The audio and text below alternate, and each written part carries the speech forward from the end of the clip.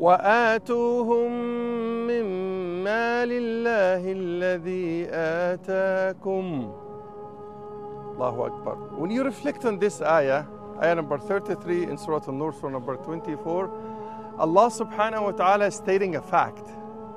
I, you, and everything that you have is a gift from Allah subhanahu wa ta'ala. So Allah subhanahu wa ta'ala is inviting us to spend by saying, and give them. Who are them? The poor, the needy. Look around you. All these wars have left people like misplaced. They have malnutrition. They have no shelter. So Allah subhanahu wa ta'ala is saying, and give them out of the wealth and the money that Allah subhanahu wa ta'ala has given you. So it's not mine, it's not yours. It's a trust in your hand, not a love in your heart. And that's what makes it easy for you to give.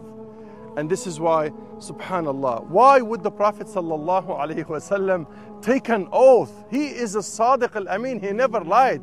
He's the most trustworthy, but he said, Wallahi, by Allah, ma naqasat sadaqatun min mal. Meaning, when you give a charity, it will never decrease your money, because whatever you spend, Allah subhanahu wa ta'ala multiplies 10 times, 100 times, 700 times. So if you trust the promise of Allah subhanahu wa ta'ala, you need to give generously, because whatever you give, Allah subhanahu wa ta'ala will give you in many folds.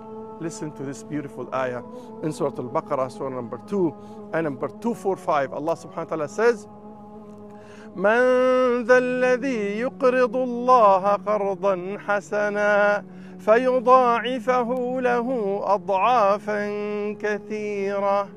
Allahu Akbar. Do you think Allah is in need of a loan from you? He gave you the money, but He's testing you. Would you give back? Give Allah subhanahu wa ta'ala an interest-free loan. And Allah subhanahu wa ta'ala said, Allah will multiply the reward for you many times.